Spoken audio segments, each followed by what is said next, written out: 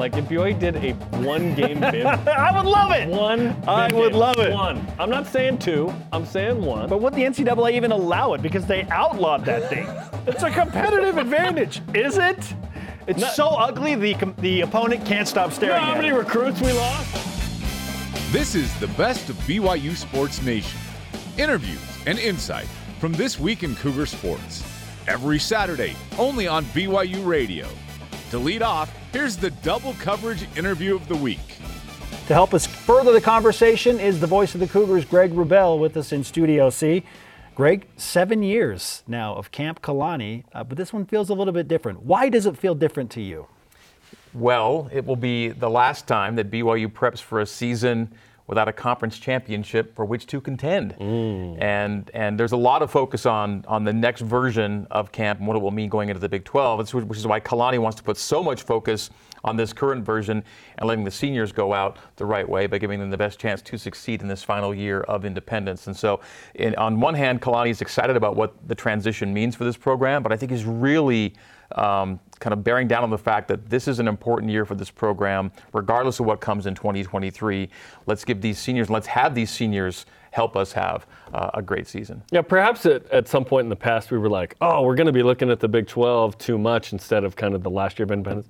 When you have this schedule, it's easy to focus on what you have. Now, not to mention there's a lot of guys who may be listed as juniors but are fourth-year guys who are hoping to make an impact, perhaps go to the NFL next year like we've talked about. And this is one of the most talented teams preseason we've had, Greg, in a long time. Yeah, it should be they'll be ranked by a lot of people in the preseason, which doesn't always happen. We've already talked about the productivity numbers, how those are, legit on their face in terms of who's back and how much productivity returns. And so there are some eyes on BYU this year before the season begins. BYU's had to kind of attract those eyes through September. And now the eyes are kind of on them in August. And now can they keep them with the program through September is the question. And you find out real quickly because I still think the South Florida game becomes intriguing if for no other reason than Gary Bohannon is the quarterback of that team.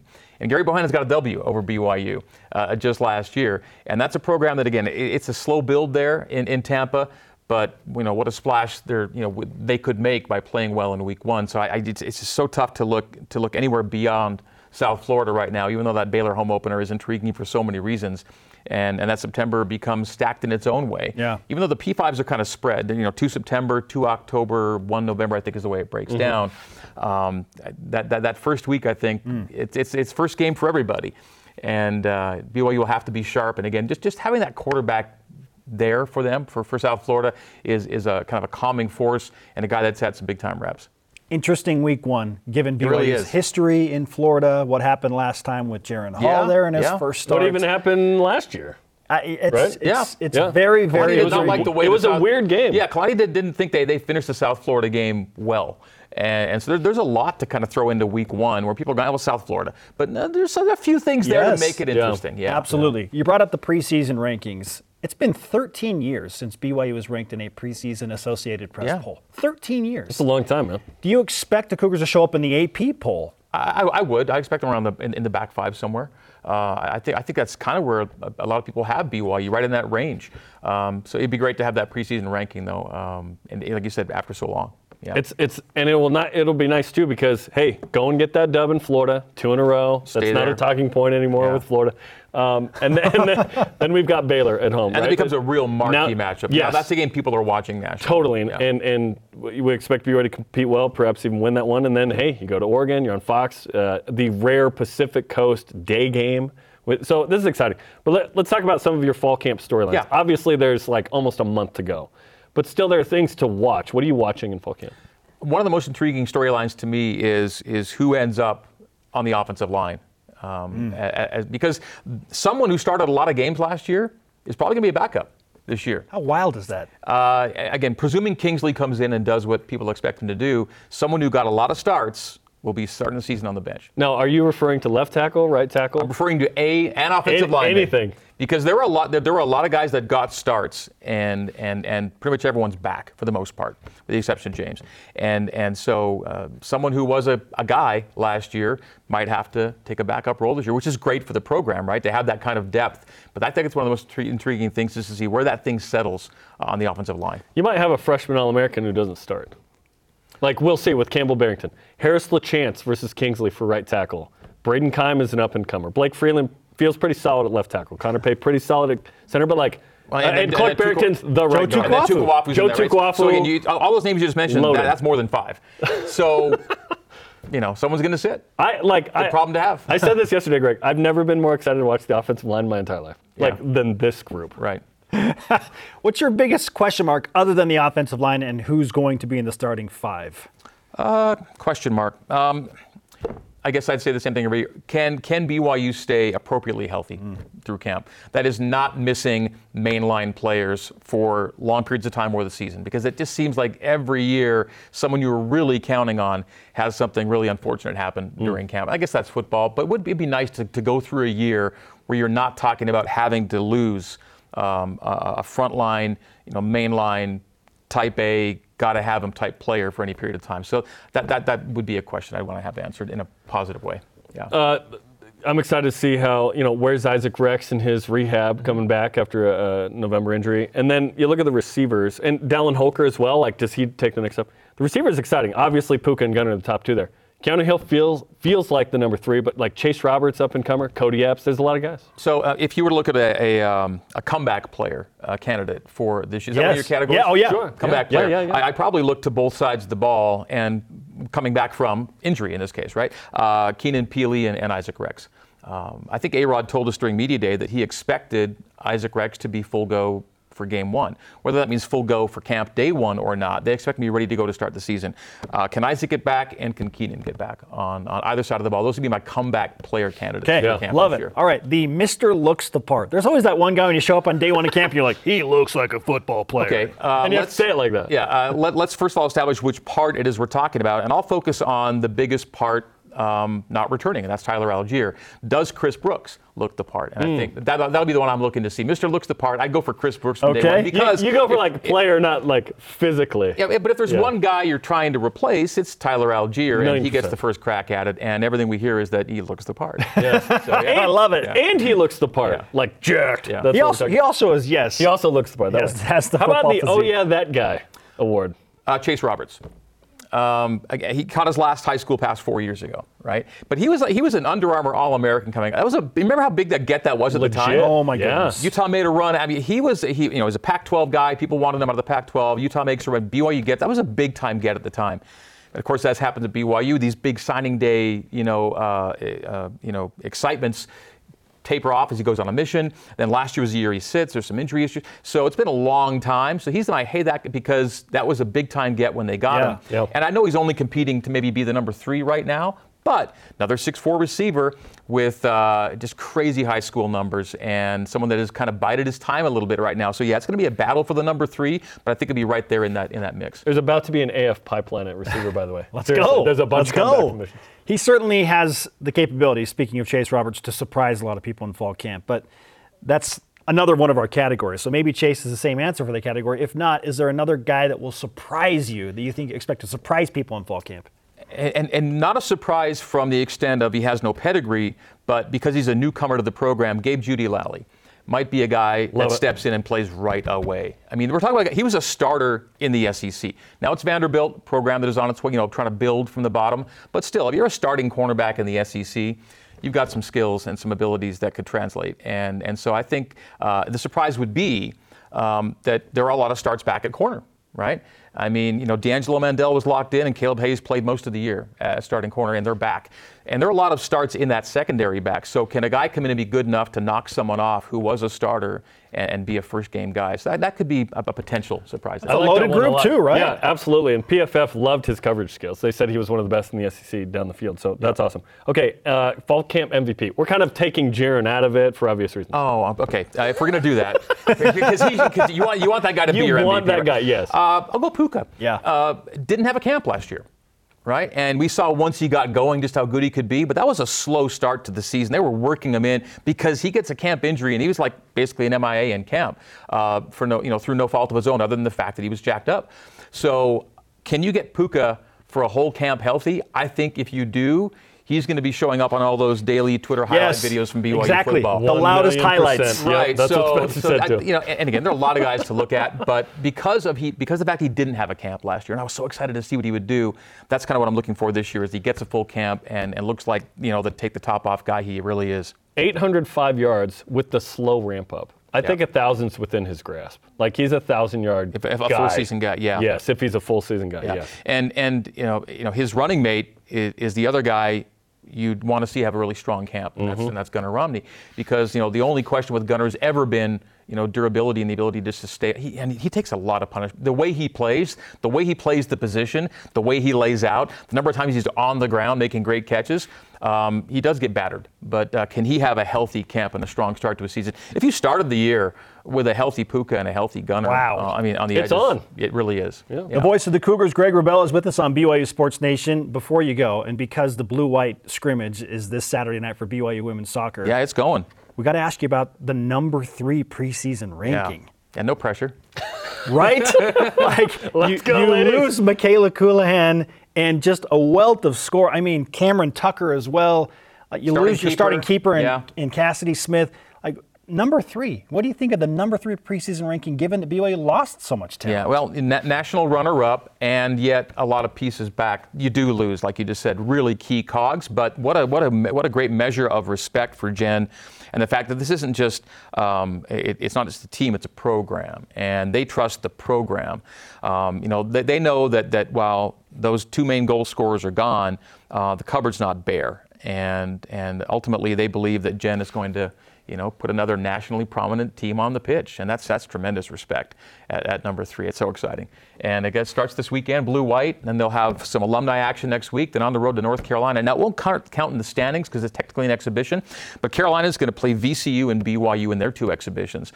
And these are legit matches, and one that hasn't really happened in a regular season or postseason setting for some time, and BYU's first ever trip to Carolina. We'll find out pretty early where BYU stacks up with these teams like Carolina, another top 10 team as well. And I moving forward even a little bit more, this team that we're seeing this year will come back more or less intact next year, which is the first year of the Big 12. One senior. And they'll lose maybe one player off this year's team, right? So that's the team they'll bring back for the first year of the Big 12. If you want to talk about which BYU program will be the first to win a Big 12 championship, you might be looking at it. Yeah. At the seeds being sown this weekend. Yeah. Women's cross country might, on the calendar, play earlier just to get that nod. But yes, I agree. Yeah. I think soccer takes the pitch first, so then cross country's meets start soon thereafter, right? I just mean the championships. Where it comes in the calendar, yes. Right. Both will win that first year potentially. Yeah. Which is wild because the WCC is actually a better league than the Big 12 in soccer. Yeah. Well, you could argue that. Yeah. They put like 2 teams in the tourney last year. It's like 2? We put 2 in the Final Four. Yeah. Let's go. Come on. All right, Greg, great stuff. You bet. Fall camp is back. Thanks for hanging out with us. Let's go. That was one of our favorite interviews this week. You're listening to the best of BYU Sports Nation. This is the best of BYU Sports Nation on BYU Radio. You're talking about it, and so are we. It's what's trending on BYU Sports Nation. All right, with the latest Pro Football Focus top 25 player ratings, and 5 Cougars listed on those, by the way. I think Ryan Rico would have been listed a punter had they done punters. He would have been top 5. But I digress. Not to mention NFL draft projections with Jaren Hall and Blake Freeland as high as first round, not to mention others, and a host of returners. We are compelled to discuss the following today. Jason, should this BYU offense be elite? Yes, and it's not just because of one publication's, idea of what they think BYU should be graded at. It's not just what Pro Football Focus has today in ranking 5 players, in their top 25 at their positions. It is a combination of a lot of things. As you mentioned, it's draft projections on where some of these guys are expected to be, not just high draft picks, first-round draft picks, and there could be multiple first-round draft picks in the upcoming NFL draft for BYU football. It's also having an understanding of not just the production that comes back, but when you're talking about the talent combined with the production and what we've seen out of this offensive scheme, and I've been hounding this for the last year or so. what we've seen now under Aaron Roderick as the offensive coordinator, the system is in place. You're not trying to figure out what works and what doesn't work, and maybe let's try this. Now, there's things within a game or within a season that you add to the mix. But the scheme for what Aaron Roderick wants this offense to look like is in place. It's been in place for more than a season. You've now had success in multiple seasons. So the fact that you have a system that is proven to be successful, that you have talent and production that can come back and run said system, yes, everything points to this offense being elite this year. You will not find bigger fans of Aaron Roderick than the two people on this desk right now. The last 2 years since A-Rod was the public offensive coordinator. Correct. He was the not public primary play caller from Boise State on, with the exception, I believe, of San Diego State and Hawaii. Those were given back for those two games. BYU's 21-4. How does that sound? That sounds nice, right? Top 25 finishes in back-to-back years. Incredible, right? Second pick in the draft, Zach Wilson, Brady Christensen, this offense, Jaron Hall, and so forth. We know what's going on. I think BYU's got a great shot at being elite this year offensively. How would I quantify that? I don't know, top 10 in a lot of things that matter. Let's look at some next-level stuff. A lot of people will give you points per game, yards per game. That doesn't take into account tempo or more advanced metrics. Let's look at a couple of numbers that really stick out from last year, in my opinion, that tell you kind of what BYU could be again. So, pressure rate allowed. How good's the O-line? 4th in the country, 18% in pressure rate allowed. Amazing. Explosive play rate. Are you getting down the field? 7th in the country, 15% of the time. Yards per play, one of the simplest metrics, but one that's important. 8th in the country, 6.8 yards above. It helped that Tyler Algier was the running back, okay? Let's not dismiss that. Yards per pass attempt tell you how explosive you're going to be. 8.8, fantastic. You want to be north of 8 in that. If you're in the high 8s, you're in business. Third down conversions. Are you moving the sticks? 18th. Projected 13th in SP+. These tell us what BYU could be again, because you lose Tyler Algier, you lose Samson Nacua, but that's about it, dog. You bring a lot of people back, which is very exciting. It starts with the O-line. You got to have a great quarterback. BYU's got both of those. Like, great quarterback and great O-line, which is so exciting. Also, EPA, expected points added, in both pass and run plays last year. 8th. BYU is great in these, and they could be again. Obviously a tough schedule. If BYU's in the top 20, I'm super happy, obviously, because of sort of how much weight you're putting on that bar with this schedule. But BYU's got a legit chance to be one of the best offenses it has had in a long time. All they have to do is keep doing what they've been doing the last 2 years. Yep. Well, and look, and I'm not naive enough to think that obviously BYU's playing some really, really good teams. Yep. And you mentioned the schedule and all of the opponents that are on it. This is a formidable schedule that BYU's playing, to say the very least. I think ultimately, though, what will determine whether or not this team reaches elite status offensively is something that, unfortunately, you just can't predict, and that's injuries. And hopefully that is not something that comes up this year. Yeah. It's something that teams have to deal with. You never know when it's going to pop up, and when it happens, you just do the best that you can to move on. But if this team can stay healthy or relatively healthy at the key positions on offense, then BYU absolutely has a chance to put up some big numbers on the offensive side of the football. Christopher Brooks is a massive variable in this conversation. We're expecting him to be a very good player. Pro Football Focus putting him in the top 25 at number 23 among running backs in the country. We're assuming he's going to be really good. Yes. If he is, we're in business. If he's not, there's trouble. But the O-line's so good and Jaron Hall's so good that I think the pressure's not on him to be great per se. Although if he's great, now we're talking, right? And to have 5 guys in the top 25 is awesome. Now, it's been rare to go into a season like this, Shep, with a quarterback and an offensive lineman that are as highly touted as Jaron Hall and Blake Freeland are. In fact, I think if BYU has a good season, not even great, both these guys are getting drafted next year. I agree with that. Not to mention Clark Barrington, which brings us to our stat of the day. It's the BYU Sports Nation stat of the day. In the modern draft era, that is the 7-round era, not the 20 or 11 or whatever. You always had a quarterback and an offensive tackle specifically taken in the same draft just twice. You go back to 95, Eli Herring, not going to play on Sunday, and John Walsh. And then Zach Wilson and Brady Christensen from 21. It is rare to have what we have going into this season. Think about it, especially that left tackle, of course. The blind side made famous this position. And so did Independent Study with BYU in that story in the blind side. Is here we are with Blake Freeland and Jaren Hall, and that equals something very special going into this year. Well, and the fact that it goes to what we were speaking of over the last couple of years with this scheme under Roderick, if it happens this year, then you're talking about 2 out of the 3 years under this scheme where that is the end goal, or the end result. Yeah. It sort of reemphasizes what we've said, that the talent is coming into the program and the scheme is fitting the talent is fitting the scheme, and it's working. If Jaren Hall is going to be a first-round pick, he's got to be healthy this year. Yep. Like, he's got to start every game, probably. Because you don't want to go into that year going, well, okay, we've seen some real injuries. That's something that is somewhat, like, injuries are not a thing you can completely control, obviously.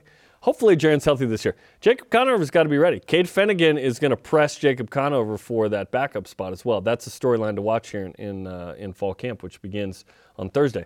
I'm super excited about it because obviously Jaren Hall took care of the ball so well last year. The most underrated piece of last year was Jaren Hall's ability to not turn it over and to complete the ball down the field. Like, he took care of the rock, man. And now we have this awesome offensive line, great receivers with Puka Nacua and Gunnar Romney leading the way. Hopefully Puka has a great year. He's probably gone after this year as well as a fourth-year guy. Let's go, man. Let's go. This offense is perhaps the most exciting offense going into a season we've seen in all of Independence. Maybe you have to go back to 2009 to feel this excited. Maybe 2014, you're walking in with Taysom Hill and Jamal Williams and that crew, and that was an exciting season as well. But, man, let's go, man. Okay, our question of the day. And before we get to that, fall camp starts Thursday, but what is coming up in how many days again? Countdown to the Bulls. 32 days. A Jimmer's worth left until we see Jerry Bohannon and the South Florida, not Aggies, the Bulls. Jerry, don't call me Gary Bohannon. I've been told that's a Dennis Spittlesworth, although when we did the countdown numerically last year, we did not include Dennis as number 32, just to point that out. Disappointed as children, I recall that. The best of BYU Sports Nation will be back after this on BYU Radio.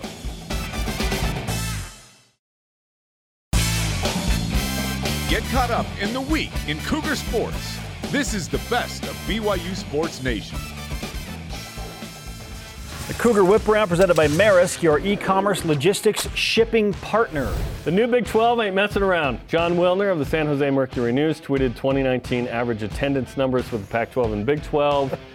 And the Big 12 Twitter account, the official one, responded with a graphic showing the percent of capacity numbers in response. Here's John Wilner's tweet. Okay. And then the Big 12 actually quote tweeted this. Okay. With numbers comparing them. Will the Big 12 be this aggressive in actual expansion, Spencer? I have no reason to believe they won't be. After everything that's happened over the past few weeks, the open for business commentary, and we're not sure if we're shopping there in response by George Kliavkoff and the Pac-12.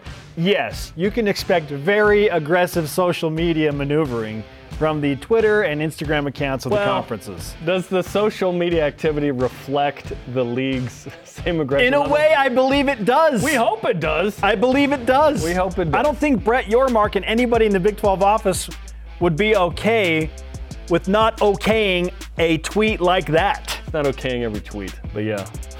Like that one, whoa! Like, yeah, the big bosses here aren't okaying every BYU Sports Nation tweet, right? Touche. Yeah. But given the public eye that has been placed on that specific thing, I'm guessing Brett liked it given his open for business Exactly right. I'm here for it, man. It's very, very entertaining. I was like, oh, wow. Let's stay with the Big 12. Championship game, as we noted, will be played in AT&T Stadium, the home of the Dallas Cowboys, through 2025.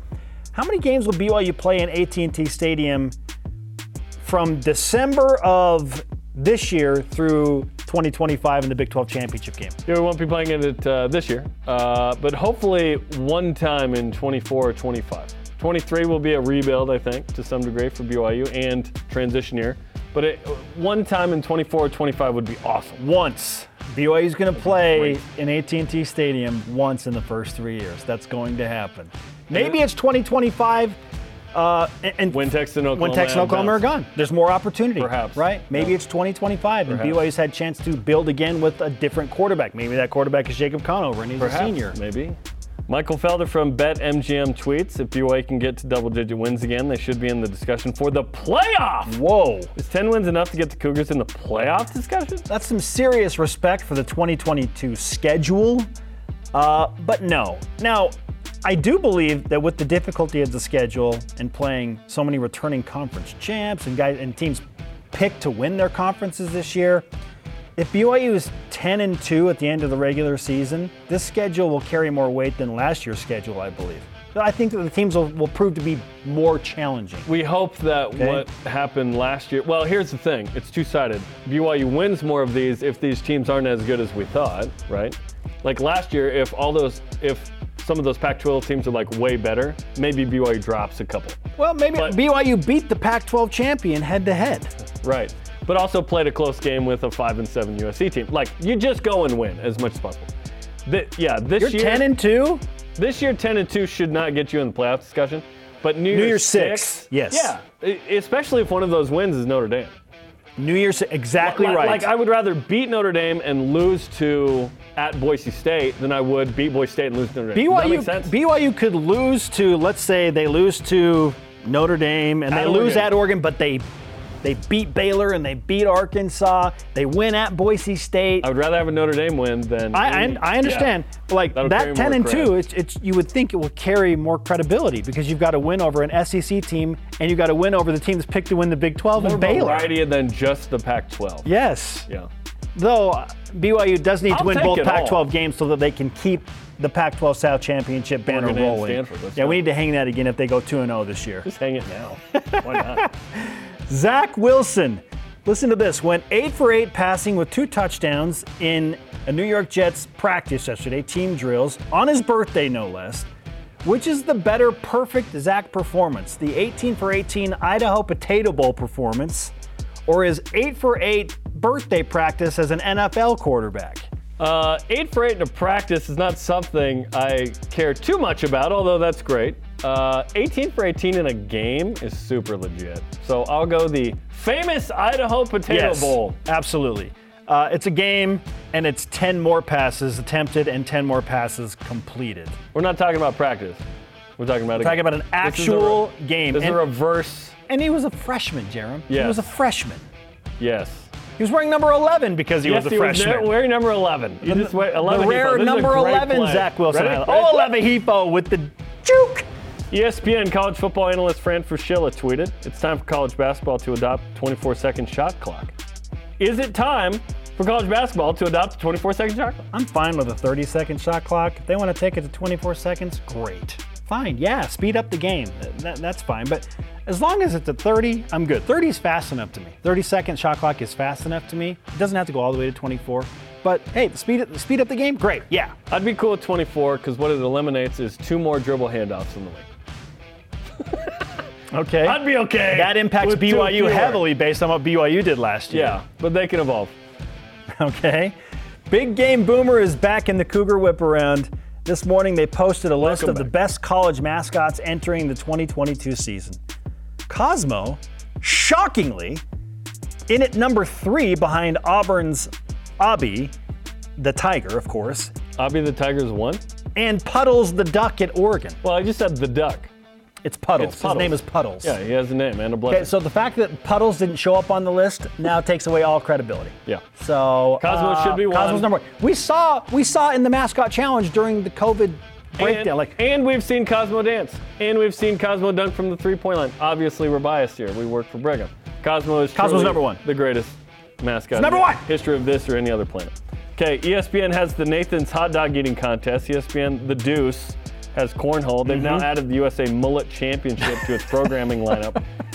What should BYU TV look into adding into our sports programming? I have so many questions before I even answer this. How do you judge a mullet? Compete with your mullet? Like, do they have how does your hair flow in the wind? The length, the curl. How does it compare to your head size? Do you have a mustache / beard? How long did it take? Is it curly? To grow the mullet? Like, are all those things genetics? Considered? Well, also I just learned the Orioles beat the Rangers 6-3. Congratulations. Oh, and apparently our social media team has put something together. So I'm a little, oh boy. Oh, nice. Oh, wow. Mine looks. Dude, yours is legit. Mine looks amazing and so gross. You got your frothy curl on your right side there. That is. Mine looks like something out of Eastbound and Down? Yeah, that's just wow. Wow. That's great. Ugh. I apologize for everyone that had to look at that. The spirit of the safety zone resides here in Studio C. We're not rocking the. I didn't answer the question. If we had to add some on BYU TV, they're doing mullets. Can we do a green jello eating contest? I'll go a crock-pot challenge. I think that's on brand. The crock-pot challenge. Oh, yeah. I can't wait for the show. Delicious. Coming to BYU TV's lineup in the spring of 2023, the crock-pot challenge. The Big 12 era will feature crock-pot challenge. This is the best of BYU Sports Nation on BYU Radio.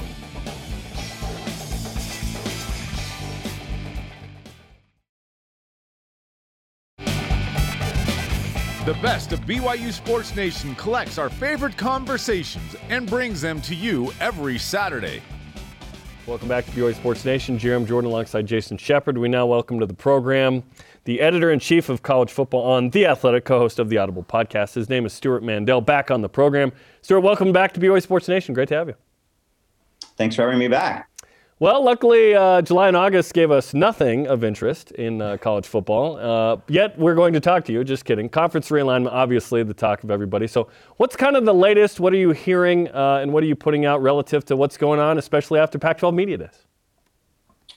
Pac-12 Media Days was certainly interesting. I think the next milestone is going to be the Big Ten TV deal, which is supposed to be finalized here in the next couple of weeks. And we know it's going to be for an ungodly amount of money. But the more important thing and the ripple effect it'll have on the rest of on the other conferences, and first up the Pac-12, is who loses out on the Big Ten deal, because that's who's going to be most invested in the Pac-12 and then eventually the Big 12. We're hearing Fox is already, their part of it is already set. Will CBS get that 3:30 game? Will ESPN still be a part of it or not? Will there be a streaming partner? So we're waiting on that. And then I think once that becomes official, then the Pac-12 TV deal comes to the forefront. And it's crazy that we're about to start the season. We're sitting here talking about TV deals and Nielsen ratings and whatnot, but that is what really is at the focal point of realignment. Well, and Stuart, I mean, look, media days in years past have always been about, well, let's see, who's picked to win this conference and who's expected to be good and who's that team that maybe is the sleeper team. Nobody's talking about that anymore. Yeah. I mean, it doesn't matter which conference media day we were talking about. Nobody was focused on where the teams were expected to finish. It was all about other stuff. How different has this been trying to cover this over the last couple of years? Yeah, I hate to say it, but I was at Pac-12 on Friday, and I feel bad. I didn't interview a single coach or player while I was there. I didn't. I spent the entire time focused on what happens next for the Pac-12, and I wasn't at any others this year. Certainly, my colleagues were, but I think it was similar. Now, I think that's a shame for the athletes. They're not making realignment decisions. They're not even going to be playing in whatever configuration of these new conference lineups are. This is their chance to be in the spotlight. But hey, that's the people in power are the ones that created this dynamic. The Big Ten making this move that they did. This isn't their problem, but Pac-12 Media Days was already scheduled for Los Angeles of all places, and and so obviously that became. I was focused more on what's the next step, but there were obviously a lot of LA media there that were focused on USC and UCLA. So, just either being there or watching from afar, I think the commissioners who each give their kind of State of the Union address have gotten way more attention. What they've said has gotten the lion's share of attention rather than the coaches and the players. It's like people forgot Lincoln Riley and Caleb Williams went from Oklahoma to USC. It's like, oh yeah, those guys. We're talking to Stuart Mandel of The Athletic. You talked about the dominoes in the next step of these potential conference realignment. With the Big Ten deal, if they really wanted Oregon and Washington in that league, they would have invited them already, it feels like, because if they're locking up that TV deal, they would have got them.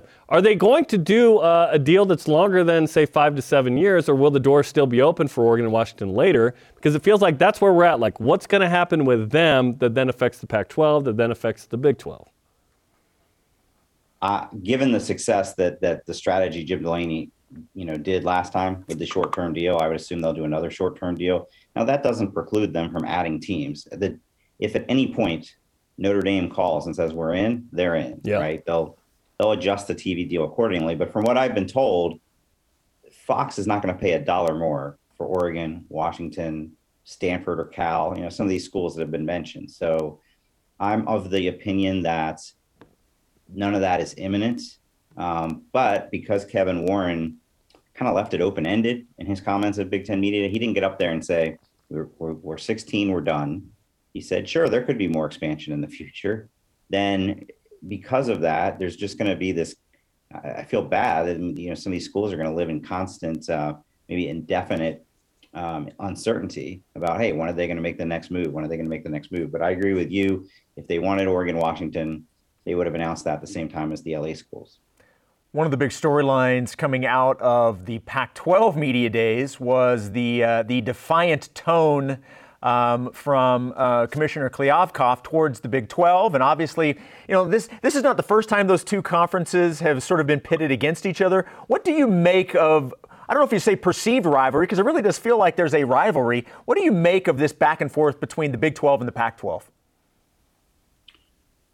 To me, it feels like, look, the Big Ten and the SEC are the ones in charge, and we know that, and they've each weakened those two conferences. And what I think is unfortunate is rather than, kind of teaming together and going up against the bad guys, if you will, they've turned on each other. And that's a direct product of, Brett Yormark, the new Big 12 commissioner. Hey, we're open for business. And he's not hiding the fact that he's going to come after those Pac-12 schools. And, we've since through reporting ascertained that that's exactly what they've been doing. They've been not just the commissioner, but people on behalf of Big 12 schools have been reaching out to people on behalf of Pac-12 schools.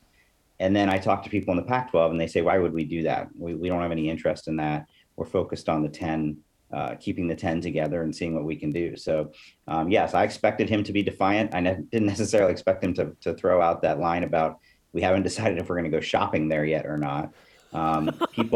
Since then, people have said, why is he so mad at them? Why isn't he mad at the Big Ten? Well, he's mad at the Big Ten, but it's like that ship has sailed. There's nothing he can do about that now, but he can and is trying to keep the 10 together. And the Big 12 is the conference kind of making the most noise about trying to steal away some of their members.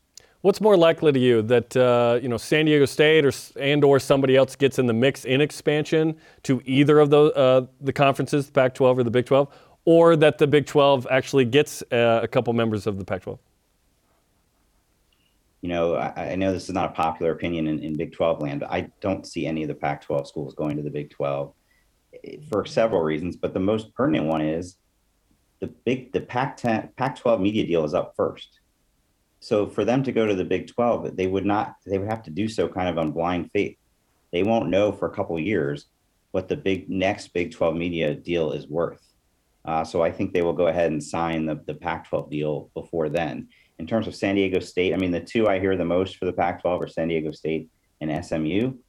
But it's not obvious that they would necessarily raise their media value. And obviously, this is going to be a smaller contract to begin with than what they would have hoped for with USC and UCLA. And I don't think they're going to knowingly cause their own share to go from 10 to 12. So the more likely thing to me, but it's still not very likely, is that the Pac-12 makes another run at a couple of the Big 12 schools. But even that, I'm talking 5%, 10% chance. That's if the Pac-12 is even interested in going back down that road.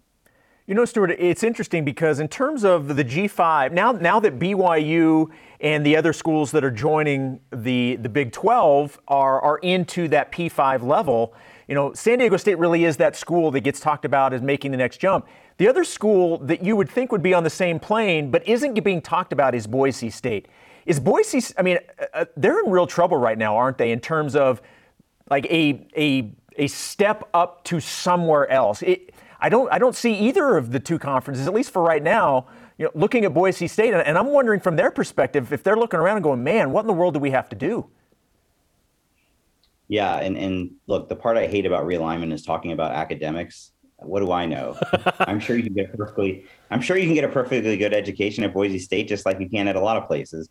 So I want to make clear, this is not my personal opinion, but I've always heard that the both of those leagues don't think Boise State is good enough academically. Take that for what it's worth. There was a time before Texas and Oklahoma that, I mean, do you remember, I think it was 2020, that somebody did a public records request, and there were emails from Brian Harsin, coach at Boise State at the time, to his own AD and president, begging them to get them out of the Mountain West. And the main opportunity at that time was to go to the AAC. That didn't happen, and now the AAC is not, you know, it's kind of a shell of what it would have been after losing the programs it did to the Big 12. So, no, I think Boise State's best option is still in the Mountain West, and they've got to kind of hope that the Pac-12 doesn't step in and take some of the top programs from the Mountain West. Brian Harsin got out. He just got out to the tune of many millions of dollars at Auburn. So that's where he got it. We're talking to Stuart Mandel of The Athletic. Let's get a BYU question in here. Crazy. BYU's walking into a season with a lot of returners, probably a preseason top 25 team, a good schedule. What do you think of the Cougars in 2022? Yeah, it's interesting. Last year, when they weren't bringing many people back, expectations were very low and they greatly exceeded them. Now they do have a lot of guys coming back, and the expectations are going to be higher. And can they live up to them? And I certainly think it starts with Jaren Hall, having an experienced, talented quarterback like that. You know, arguably the most important factor. I'm interested to see what they do at running back. I'm really familiar with Christopher Brooks, formerly Christopher Brown, because I'm here in the Bay Area, and I think he's really talented. He never had necessarily a huge season at Cal. Is that because of his own, you know, kind of ceiling, or is that because Cal's offense, to be blunt, stunk the whole time he was there and didn't necessarily help do him any favors? So the fact that Kalani Sitake has said that he's probably their number one running back, that's something that really interests me, to see what kind of production he can have playing in a better offense. The best of BYU Sports Nation will be back after this on BYU Radio.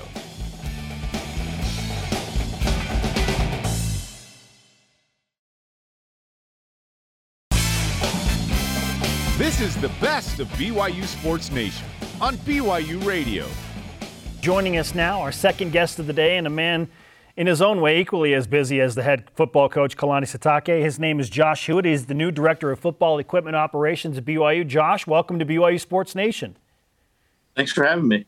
What is today like, and for that matter, this time of year like for you and your equipment staff?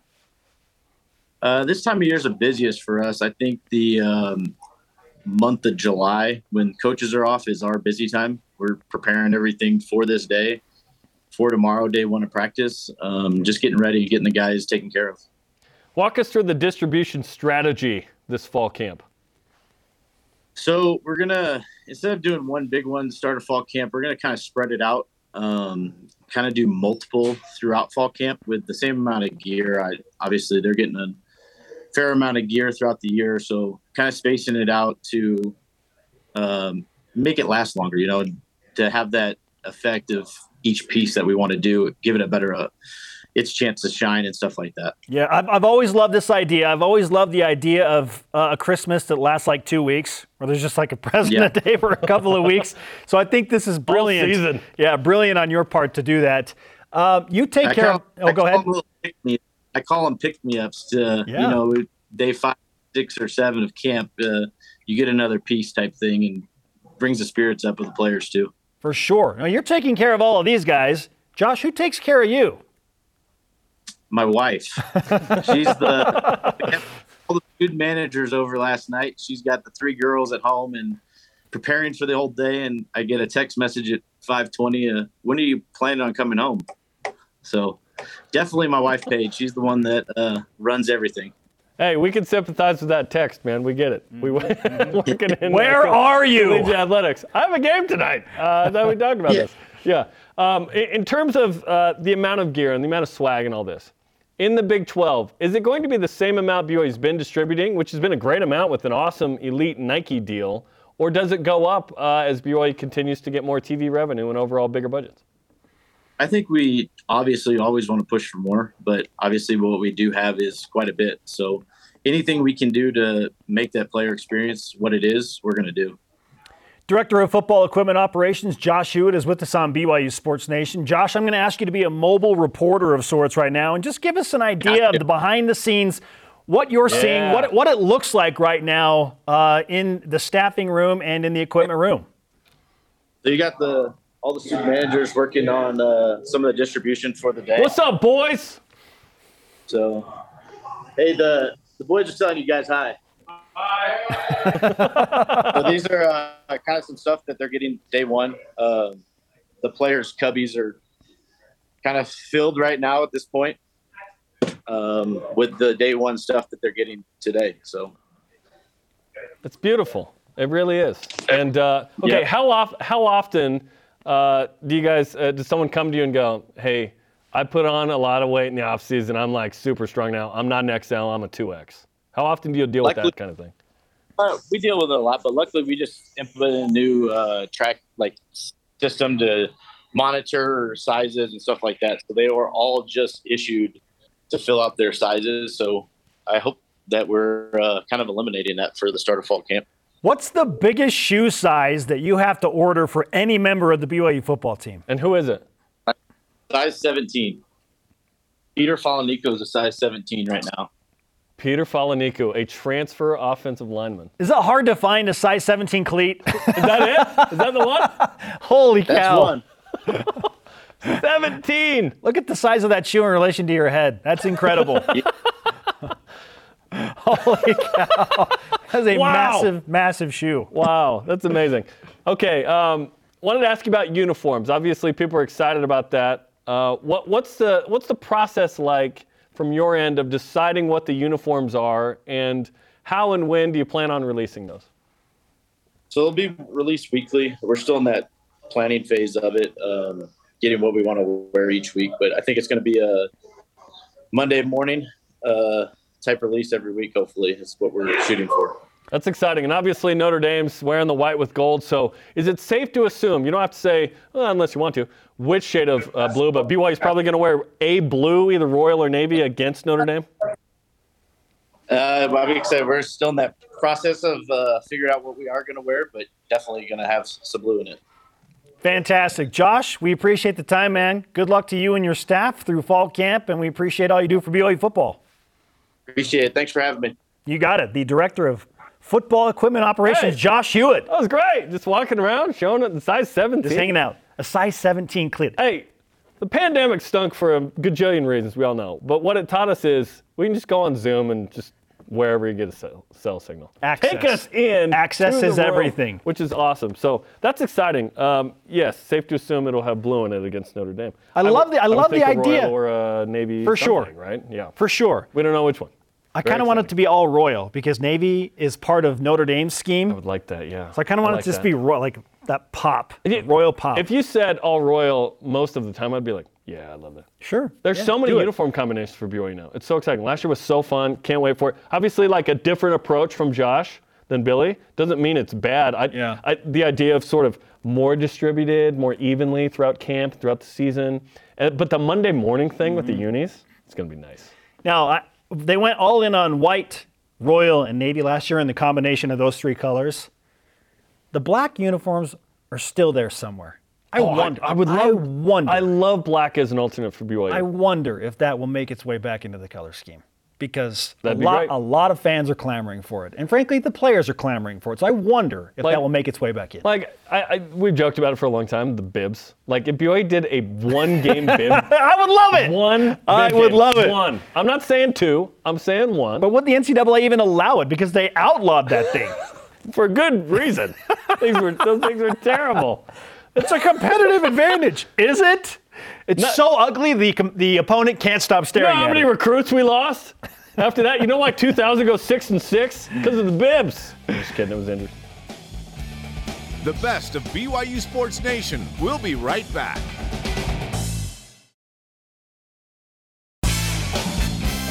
Rise and shout for the trending topics of the week here on the best of BYU Sports Nation. You're talking about it, and so are we. It's what's trending on BYU Sports Nation. Training camp or fall camp, even though it's technically summer for another 7 weeks. But regardless, training camp for BYU football feels like it's underway today. They get the swag, they report, practices begin tomorrow. So, Jerem, it feels like the appropriate time to ask you, what is your biggest storyline going into the 2022 edition of Camp Kalani? First thought is BYU as good as we think they are? Yeah. Here's the deal, though. With fall camp, it's very exciting. First 4 days, they don't have pads. Even when they do have pads, they're not trying to crush each other and get hurt. Kalani Sitake's priority has always been, hey, our number one priority is we got to stay healthy. Obviously, get ready for the season. But fall camp is exciting for me because, yes, we see the stars out there, but we know certain things about this team already.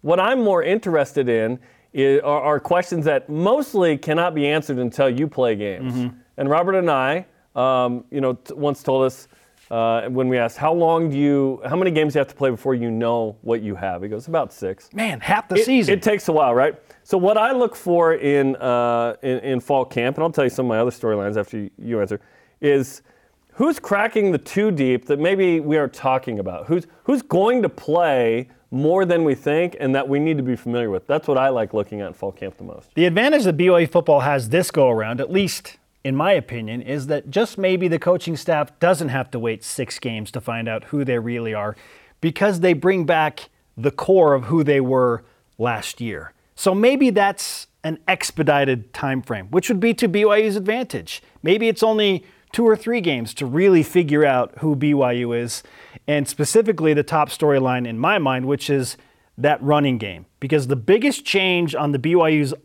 offense is clearly Christopher Brooks replacing Tyler Algier, and then the addition of Houston Heimuli, who's the graduate, transferring from Stanford to BYU. So that new look backfield behind a very, very established and what we think is outstanding offensive line, what will that bring to BYU football? That is my biggest question mark. And again, as you pointed out, we don't really know the answers to these things until BYU starts to play actual football games. Yes. But it's fun to think about.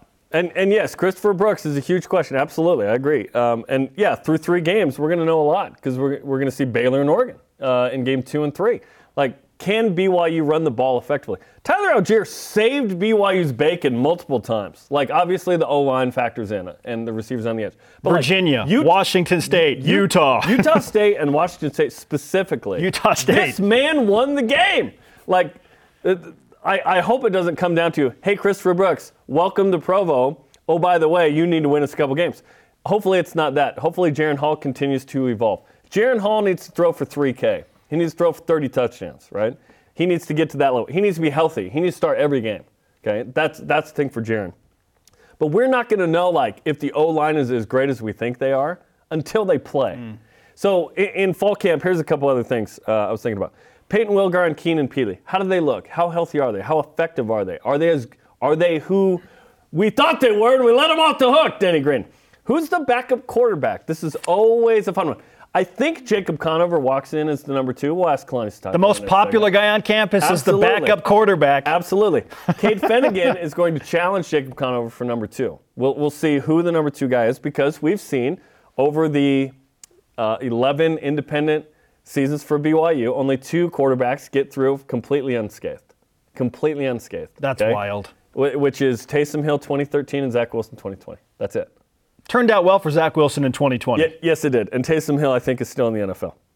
Christopher Brooks, RB1, as you mentioned. 3rd receiver. Seems like it's going to be Keanu Hill. Obviously, Puka Nacua, Gunnar Romney, top 2. Looks like Keanu's going to be that number 3. Yeah. Is Cody Epps a guy who's in the top kind of 4 or 5? Does Chase Roberts work his way in there? Is there anybody else? Braden Cosper is back from an injury in fall camp last year. who are the receivers, right? Other safety with Malik Moore. Who's the other starter, right? I'm interested to see that because Micah Harper has moved from corner to safety and was a massive piece of the 2020 team, the only freshman that really played on defense significant time. And now Jacob Robinson, who had 3 picks, 2 of which were like unbelievable, moves to corner in kind of a nickel spot. So what impact did those guys have in the second? Maybe it's George Udo. Maybe it's George Udo. We've heard a lot about George. It's time for George to be the guy, right? Or a guy. D-line, what's that group? Ton of experience in that group. How much better can they get? And then Jake Oldroyd's health is always a question mark, right? How's the back? Who's the more valuable kicker in that room, Jake Oldroyd or Ryan Rico? Good question. Good question. It's good to have a wealth of talent there. Like if Jake's healthy, he's as good as Ryan as a punter. Like we saw Jake in the first half of 2019. We saw him in 2020 blasting like a frozen ball in December against San Diego State for 50-plus yards before the half. Like BYU's got a lot of weapons. I don't see us getting the answer to those like 8 questions or whatever until they play games for the most part. But I am interested in seeing, okay, when the ones go out on defense, who's the strong safety, right? Who's the number 2 strong safety? Like, I love that. Also, the memorization of the numbers as well. It's like, who's 63? By the end of fall camp, my goal is to have everybody 1 to 99 memorized. Yeah, just to know. On both sides of the ball? Yeah, absolutely. That way, when the season starts, you're like, so-and-so runs out there. You're not like, who is that? The dude wearing number 48 that doesn't have a name on his back. Oh, I know who that is. Yeah, that's that one walk-on. But even defensive line, like there are guys like John Nelson and Blake Mangelson who are coming into the mix, who are joining this very experienced group with Tyler Batty and Atunai Samaje and Lorenzo Fautea back from injury. Caden Hawes in the middle, right? So it's an exciting time to kind of figure out who is BYU beyond the stars, right? And obviously we get paid to know this, but to share that with you and see what we're seeing at camp. So the reason I chose the running game is based on something that I learned from Aaron Roderick, and that is that BYU now has the option to roll out a formation that some of you football savants have never seen at BYU. Literally 2 tight ends, 2 fullbacks, and a running back with no wide receivers. Oh, that'd be interesting. 2 tight ends with Isaac Rex and Dallin Holker. Then you've got 2 fullbacks with Mason Wake and Houston Heimuli. 22 personnel. And Christopher Brooks in the backfield. And a quarterback and no wide receivers. BYU now has that option if they so choose to. And they're just crazy tight. Maybe it's power run game. No one's wide. But then you can flex out 2 very, very valuable tight ends, not to mention a couple of decent pass catchers in Mason Wake and Houston Heimuli. So you have the defense guessing. I'm very excited to see the new little twists that BYU, and specifically the offense, and Coach Roderick put in based on the new personnel that they bring in. That could be a super unique formation. Is it as unique as Michigan lining all up in a single file behind each other one time? I'm just waiting for the Chandler High School. And Jacob Conover at Chandler. 7 people lined up behind the quarterback. Yeah. Which way are they going to go? That feels like a flag football thing. Yeah. Granted, you don't play with 11. But I am excited about kind of what are we going to see here? Is Houston Heimuli the smartest fullback in BYU history? He's a Stanford grad. Like that's pretty awesome in BYU history as a fullback. Yeah. He's fantastic. He's an excellent blocker and obviously a legacy kid we're excited to have. So many storylines. My biggest question mark is the defensive line that you just pointed out. Which that's going to take. The answer won't come for a while. Yeah, that answer will not come for a while. What answer are we realistically hoping for there? Can BYU create more chaos? Can they create more disruption and more turnovers? And frankly, can they stop the run better than they did last year? Because in 3rd and short situations, BYU was one of the worst 3rd down and short stoppage defenses in the entire country. All I want is that then, because I don't need the havoc if you stop the run. Like havoc is great. Some of that's lucky. 3rd and 2 or fewer yards, BYU had a bottom 10 defense last year. Not good. Got to get off the field. Not bad. 10 wins with that. Right? So if you shore that up, how much better can this team be? This is the best of BYU Sports Nation on BYU Radio.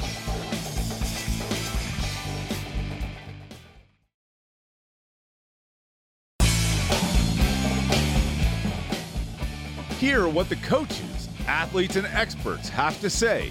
Here's another great interview from the week on the best of BYU Sports Nation.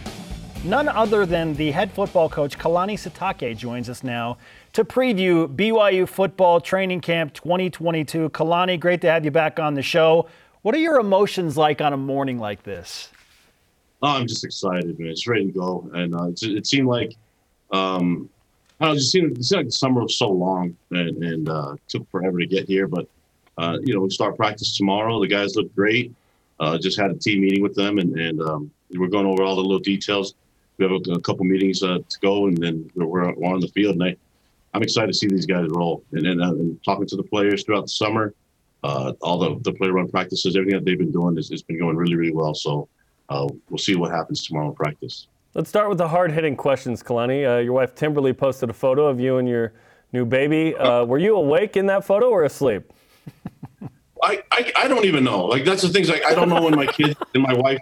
It's been crazy. That's one of the few times I get to hold my baby because our daughters, Sky and Sadie, and our son KK, they're always holding a baby Sylvia. So for me, it's like whenever I get a chance to, I'm going to try to do it. But it's been 12 years since we've had a newborn, and just really, really lucky that my wife's able to take good care of her and allow me to get some sleep so I can come here and get to work, and basically get the team ready to roll. But yeah, we're so excited to have her here, and man, it's been so much fun, and it just does something to you, man. I don't know anything about it. I feel like being a father was one of the best things I could ever have, and being a husband. So this is great. And then I followed it up with getting to coach the greatest team in college football. So this is a lot of fun for me. Well said, and congratulations again on welcoming baby Sylvia. Kalani Sitake is with us on BYU Sports Nation. We are essentially 24 hours away from the time that camp actually starts, and you see your guys start to run around in the fall of 2022. What's your biggest storyline as the head coach, or at least the thing you're paying most attention to as you begin camp again? I think for us is our identity as a team. Last year, I know there's a lot of questions going into the season. And this year, those questions are probably not as they're way different than they were last year. Just reminded the team that our expectations for ourselves and the brand that we play with and the style of football that we play and our culture, all those things need to happen for us. And we need to double down on all our competitive advantages. There's a lot of things that we can accomplish in the next month before we get to the game. And I praise them for all their hard work and the team chemistry that I see, the love that they share for each other, the willingness to learn. But from last year to this year, it's learning those lessons that could make us a better team and taking the next step. And I'm not worried. I think last year you guys asked me about how many wins and things like that. I'm not concerned about that. I feel like if we can learn the lessons from last year, be a better team this year because of it, we're definitely a healthier team, get more depth. And I feel like our depth is starting to really come along. But until we get on the field and I see it with my own eyes, it's going to be really hard to confirm it. And I'll probably talk to you guys next time and be like, yeah, we got to get better, But if I can tell you one thing, our guys on our team, man, I love them. They work so hard. They love what they represent. They love the mission of our team. That's right in line with the university and with the church. And it's going to be a lot of fun. I'm looking forward to seeing these guys perform this season. And we are as well. We were talking about some of the storylines for us going into camp, many of which won't actually be answered until you play games. So what kind of answers do you feel like you can get, or even what are the questions during fall camp that you seek as you prepare for the season? Well, I think the first thing is a competition. Who's going to earn the reps? There's going to be some great competition in so many different positions. And there's guys that are competing even for the backup spots and not just starting spots. So it's everyone's fighting for time and being able to get on the field and then trying to get their seconds or minutes of that 60 minutes that we're given in the game. And so that's going to be the key. I think how we manage the health of the team is going to be important too. It's a violent game and it's a physical game, so we're going to have to be ready. We're going to have to go and be physical and tackle and make plays and get game ready. But at the same time, there's some guys that have done it before. They just need to learn and refresh themselves, get healthy. And so it's us giving guys pitch counts, making sure that they're healthy, but also knowing that going into the season, talking to our sports medicine department, talking to our sports scientists and our weight room coaches, like, hey, is this guy ready for how much intensity today? And then looking at the data that we're going to be able to look at and just the analytics of it all with their health is going to be the key. So those things it's a little bit different than last year, but think with the injuries that we experienced from last year, we're a deeper team now. Yeah. And which makes the competition more exciting. And that's going to be, I think, number one, the competition is going to be fun to watch, man. These guys are, I mean, you just look at O-line, there's a bunch of guys that have started games. Just that's one position. Who are going to be the guys who are going to get the reps? And how can we utilize all the talent that we have on our team in different ways of different personnel groups on offense, defense, and special teams? Coach, you just mentioned that your team is deeper than they were last year. In your opinion, in now 7 years of doing this as the head coach at BYU, is this the deepest, most experienced roster that you have brought over from one year to the next? Yeah, when we talk about depth and team being deeper, it's actually team players that have played in games, right? Experienced depth. And so I think sometimes people are like, well, everybody has a depth chart. It's not like there's some years we only have 40 players to work with.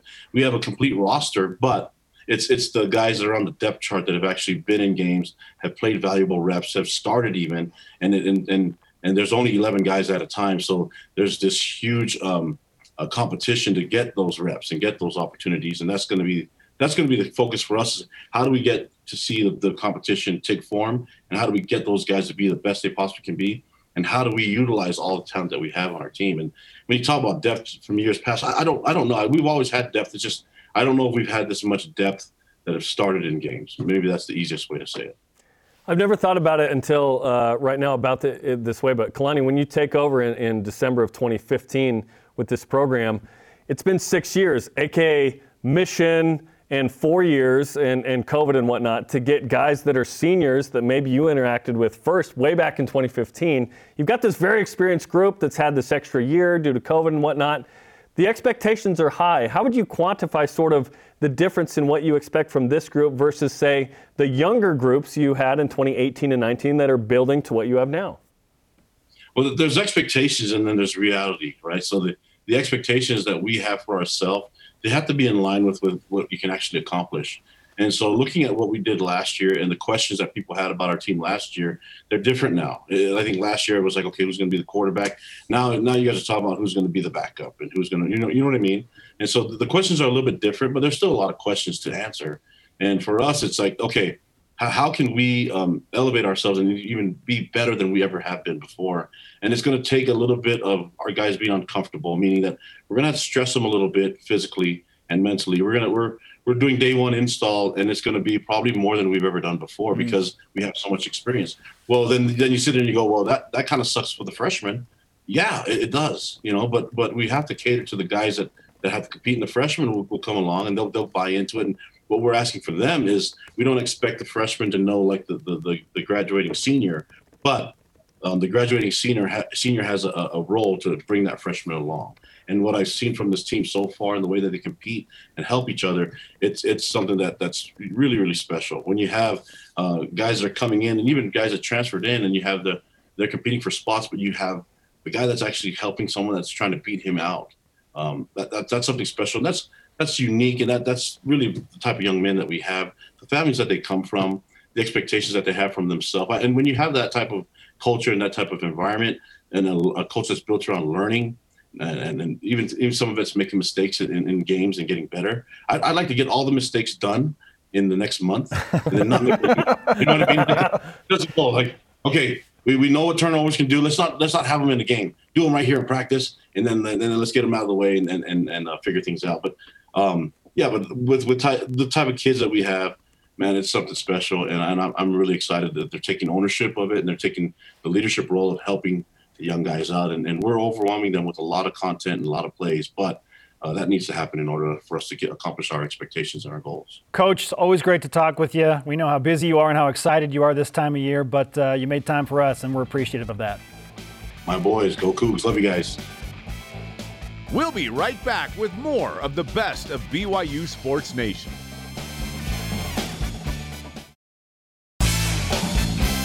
The best of BYU Sports Nation collects our favorite conversations and brings them to you every Saturday. All rise and shout. It's time for What's Trending. You're talking about it, and so are we. It's What's Trending on BYU Sports Nation. Camp Kalani 2022, day one. And again, what better way to celebrate the return of football and specifically BYU football training camp than with our pre-camp awards and honors, if you will. we have carefully, very carefully selected 5 extremely competitive categories. They are your MVP, the Mr. Looks the Part, the Comeback Player Award, the Surprise Player Pre-Camp Nod, and the Oh Yeah, That Guy Award. Like, we forgot about you. Hey, there you are. Only at BYU does that happen. You go, oh yeah, we talked about you 3 years ago on signing day. I love that. Yeah. 2.5 years That award was brought up by Jerem, and I am on board for it fully. Oh yeah, that guy. Okay, so we will go one by one. You'll give your let's reverse it. Let's end with the MVP. We'll go step by step. Let's end with the MVP. Let's save the MVP until the last. Yeah. So we'll start with Mr. Looks the Part. You give your guy, and then I'll give my guy, and we'll go one by one. I think the spring Mr. Looks the Part champ is going to win again in fall camp here. And again, these are what we think will be the award winners after camp. So we're going to have to hand these out again. Yeah, we have to revisit this. Mr. Looks the Part will be Ben Bywater again. Ooh, good choice. He's wearing the Mitch Matthews shorts, if you will. They're like illegally cut too high. But Ben Bywater was that guy where you're like, oh my gosh, you look incredible. And he had a great freshman year. Stepped in for Keenan Pili, who got hurt and had a tremendous season. Led BYU in tackles. No one was saying Ben Bywater is going to lead BYU in tackles going into last year. That's the fun part of sports. You think you know, you don't actually know, but we'll sit here and act like we do. Ben Bywater is the Mr. Looks the Part again after spring. I agree with you, but for the sake of just bringing other names into the fold, if it's not Ben Bywater, I think the guy that's second on that list is Hinckley Ropati. Yeah, Hinckley. He's got when your legs have their own Twitter account, you're legit. That's true. Hinckley Ropati's legs. That is a real Twitter account. Okay, so he's number 2. If it's not Ben Bywater, it's Hinckley Ropati and his legs. Let's get Hinckley some carries, man. Yeah, for sure. Okay. And your name's Hinckley at BYU. Let's go. I didn't even think about that. Hinckley Ropati, don't muff it. If you know, you know. Yes. 2000. Shout out to the New Mexico game. Shout out to Gordon B. The Lavelle era, yes. Okay, second award, the Comeback Player Pre-Camp Award. Keenan Pili. Keenan Pili is going to crush this one. He is back. He is a huge part of that defense. I would dare say he needs to be BYU defense's best player. Not just tackles, because every play that doesn't result in a guy running out of bounds or a touchdown requires a tackle, okay? So to some degree that is overrated, but the way he makes tackles, what tackles he makes on the field, what situations he makes them in, the confidence he gives the rest of that defense is huge. He's going to be the comeback player. We think he's going to be the reason that BYU goes from the 78th best defense in the country up towards top 50. Top 50, yes. And the insurgence of that, and then it's got to be even higher. Putting Peyton Wilgar back in his usual position. Now we're talking in that linebacker with Oregon and Baylor and Notre Dame and Arkansas and whatnot. If you're top 40, that's pretty good. Yeah, again, potentially special. Okay, hard to argue with Keenan Pili, just because of how many tackles he's going to rack up. Yes, he's the guy. He'll be an immediate difference maker. Another guy that's coming back from injury that I think will make a huge difference in the secondary is Micah Harper. We didn't see a ton of Micah Harper last year, unfortunately. Yeah. So to get him back in the line, we will notice him in camp. It's going to be good to have Micah Harper back with the secondary and pass protection. So Micah Harper is my runner-up to Keenan Pili in the Comeback Player Award. Micah, again, 2020, only freshman that played prominently on that defense. His dad actually played at Hawaii against BYU and Ty Detmer. So, he could have anti-BYU sentiment, right? Like Cahill Fennell of the men's basketball team, we talked to him. He's like, I grew up hating Ty Detmer. But now he's at BYU. So, great to have Micah back. He is converted from cornerback to safety. And BYU needs some good safeties, right? You've got Malik Moore, and you've got a host of talented guys there. Excited to see what Micah does. Okay, on to the surprise player pre-camp nominees, if you will. And surprise is I didn't expect much, and then I got something right. It's Chase Roberts, wide receiver out of American Fork. All-American in high school, went on a mission, essentially he redshirted last year. When he got his hamstring healthy and his mission legs back, if you will, he was crushing it in practice. 6'4", good height, great hands, great route running. He is going to compete for that kind of number 3, number 4 spot on this team after next year when Puka Nacua and Gunnar Romney are gone. It is the Keanu Hill, Chase Roberts show for BYU. Chase Roberts is going to be a baller here. You know who you need to add to that list that will surprise people, also a wide receiver, is Cody Epps. Amen. Cody Epps has great potential to be the surprise player of 2022 football camp because he's been injured for basically the entire duration that he's been at BYU. This is his third season here. It's been 2 full years. It's time for Cody Epps. And he's finally healthy. So Cody Epps, with that health in place, I feel like will surprise a lot of people in fall camp. Both Chase Roberts and Cody Epps. I love those guys. What if I told you that a Heisman Trophy winner was chucking the ball to one Cody Epps? Bryce Young in high school was throwing the ball for like 1,800 yards. His favorite receiver. And like 28 touchdowns, Cody Epps. Cody Epps was a USA Today first-team All-American in high school. Rarely does BYU recruit and they recruit him, but get that guy. Yeah. So I'm excited to see slot receiver Cody Epps put up some numbers. Okay, 3 awards down, 2 to go. This is probably my favorite, the that guy award. Somebody that is falling off your radar, whether it be a guy that is back from his mission. Typically that. Was recruited a long time ago, and it's like, I remember that guy. Who's your, that guy? Tate Romney.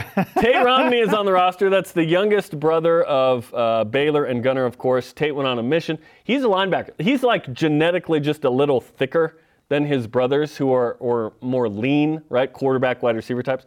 Tate Romney's a linebacker. Now, I don't know how much Tate's going to play this year with the experience BYU has at linebacker, but you're going to see him and go, another Romney. And man, he's thick. I saw him at Raising Cane's in Provo a couple months ago, like a month off his mission. I was like, how are you so big right now? He was on the Fui Vakapuna regimen, I think. Crazy. Just eating chicken the whole time. Okay, my that guy award goes to a man well down the running back depth chart. I feel like we've forgotten about him because Tyler Algier was so good. Christopher Brooks has transferred. Houston Hamley has transferred. Mason Wake is back there as a fullback. Jackson McChesney is in the mix. We already mentioned Hinckley Rapati. Lopini Katoa. Oh yeah, that guy's Lopini? No. Oh, okay. Then there's Miles Davis. Hey. Oh yeah, that guy. If peeing your pants is cool, call me Miles Davis. Miles Davis has work to do for BYU. We may see him in the return game, kickoff return specialist. Again, he's healthy, and the coaches have always been like, he's got this burst, he's got this spark. Coaches love him. We've seen moments of it. Love him. But it feels like he's like 6th or 7th on the depth chart. He'll see the field this year. Like what? Yeah, he'll see the field. I think he's the number 3 walking in. Miles Davis. It's going to be a battle with Jackson McChesney, Hinckley Rapati, and others, right? But Miles Davis is the guy that the coaches have lauded for a while. And we saw him a little bit in 2020 because BYU was just crushing Troy and Louisiana Tech. We saw Miles Davis. And we didn't see anybody because Tyler Algier took over the show. When you play 7 Power 5s and some other good opponents, you're not in that kind of blowout position as much, right? So, Miles Davis is going to get some run this year. We'll see if he's the number 3. And what did Jackson McChesney do to not deserve any playing time ever? Like what he did against USC, what he did against UMass in 2019. Against Navy got hurt early 2020, so we didn't see him after that with the season ending, I think, at Liz Frank at that point. So that battle for who's the number 3 running back, which let's be honest, I'm not sure how many carries we're going to see from that position with Christopher Brooks and Lopini Katoa, 2 proven kind of 5th-year senior guys. Is Brooks a 4th-year senior, 5th-year senior? Both seniors. There's some real depth at running back as well, we think. For sure. We think. Okay, you got Tate Romney, I got Miles Davis. Now for your camp most valuable player. Not named Jaron, right, Hall? Yeah, That's too easy. It typically lands on the quarterback, right? Like Jaron Hall should probably be the most valuable player in camp. If he's not, I think there's an issue. I think he will be.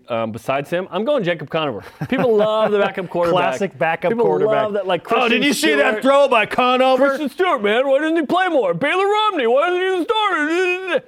Jacob Conover, I think, is going to have a nice fall camp. I believe he walks in as the number 2 quarterback right now. Cade Fennegan is going to challenge him for that number 2. Those 2 will battle it out. Maybe they bring in another transfer next year. Jaron Hall leaves, right, for the NFL, which we all think is going to happen because he's going to have a great year. Again, this guy turned down Alabama, 3 state titles. He's been used to being an underclassman, trying to fight for time in high school. This is his 3rd year in camp. Great story from him was he's coming off a mission. He has the chance to go back out, for a little while. He comes back and comes to BYU in 2020. Yeah. And Kalani said, hey, you can come in, but we don't have a scholarship for you right now. And he said, that's fine, just as long as you're okay if I beat out Zach Wilson and Jaren Hall for the starting job. Like, he was the swag. Confident. He's got the swag. Obviously, kind of was the number 3 last year behind Jaren Hall and Baylor Romney. Jacob Conover. All right. My most valuable player, not named Jaren Hall, Puka Nacua. I think Puka's going to have a massive camp. He's going to make the highlight reel catches. We're all going to see him from BYU photo and video like, Puka made another amazing one-handed catch today. He did it in games last year, so of course that's going to continue into camp against his BYU defensive counterpart. So Puka Nacua, to me, will be the most valuable player because it'll be the loudest highlights produced. Totally. Absolutely. Right? He'll produce the loudest highlights. And who's going to be throwing him the ball quite a bit? Jaren Hall. Jacob Conover. And Jacob Conover. Both. Yeah, how many reps do you give Conover is one question I have with this. Obviously, Jaren deserves the most of the ones, but, like, you know what Jaren is. Obviously, you want to develop him, but, like, you need to have Jacob ready just in case. That's been proven just with any quarterback in college football. And BYU is that backup's got to be ready. So how ready will Jacob Conover be should he be needed? A couple of quick notes about Jacob Conover. According to Houston Heimuli, he throws the tightest spiral and the ball that makes his hands hurt the most when he catches it. There's that. He's got the strong arm. Also, He's got the backing of Max Hall. If you missed that interview, you can go back a couple of weeks ago, listen to our interview with Max Hall on why he is so high on Jacob Conover. That Arizona bias coming out. To take over for Jaren Hall once Jaren leaves. Join the conversation 24/7 on Twitter, Instagram, and Facebook using the hashtag BYUSN. The best of BYU Sports Nation rolls on after this.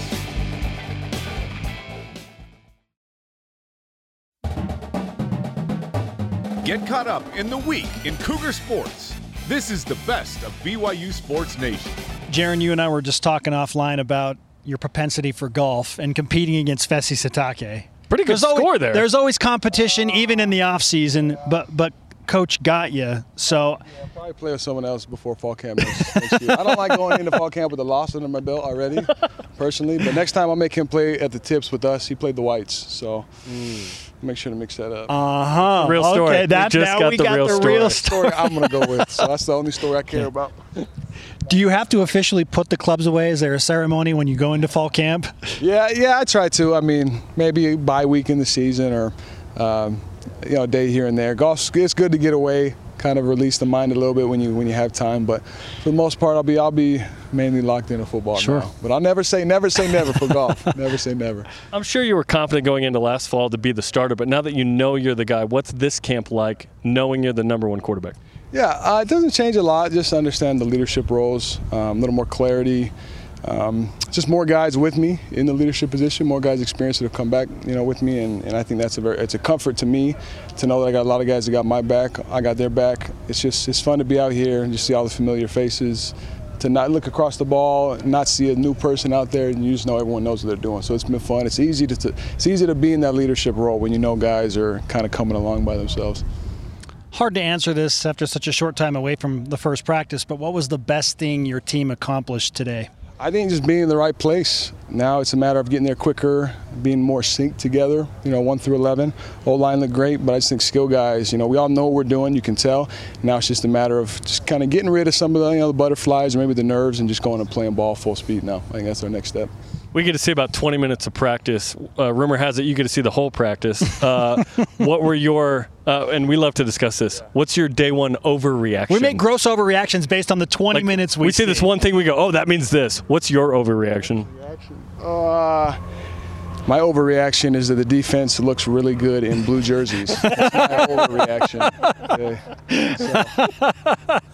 Tell us about that dynamic because it's one team that outside it's one team. It certainly is one team. But like in fall camp, it's defense versus offense. Fall camp, it's heck with the defense, man. So that's the enemy for the time on the field, right? Keep each other healthy. You get in the locker room, you're chopping it up and chilling. But out here, we do a good job of having that mindset. That's who we're going against. The trash talk, just getting things heated is good for us. It's a good competitive environment. So I like that we're mature enough to know when we're out here, that's your opponent across the ball, but you get inside and you're chilling. So, in your completely unbiased opinion, how did the defense specifically, looking good on those blue jerseys, perform against you in the offense today?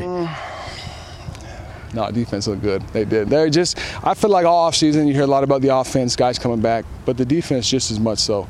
I mean, I can't think of maybe 2 or 3 guys we lost on defense. And so they look good. And again, they know what they're doing as well.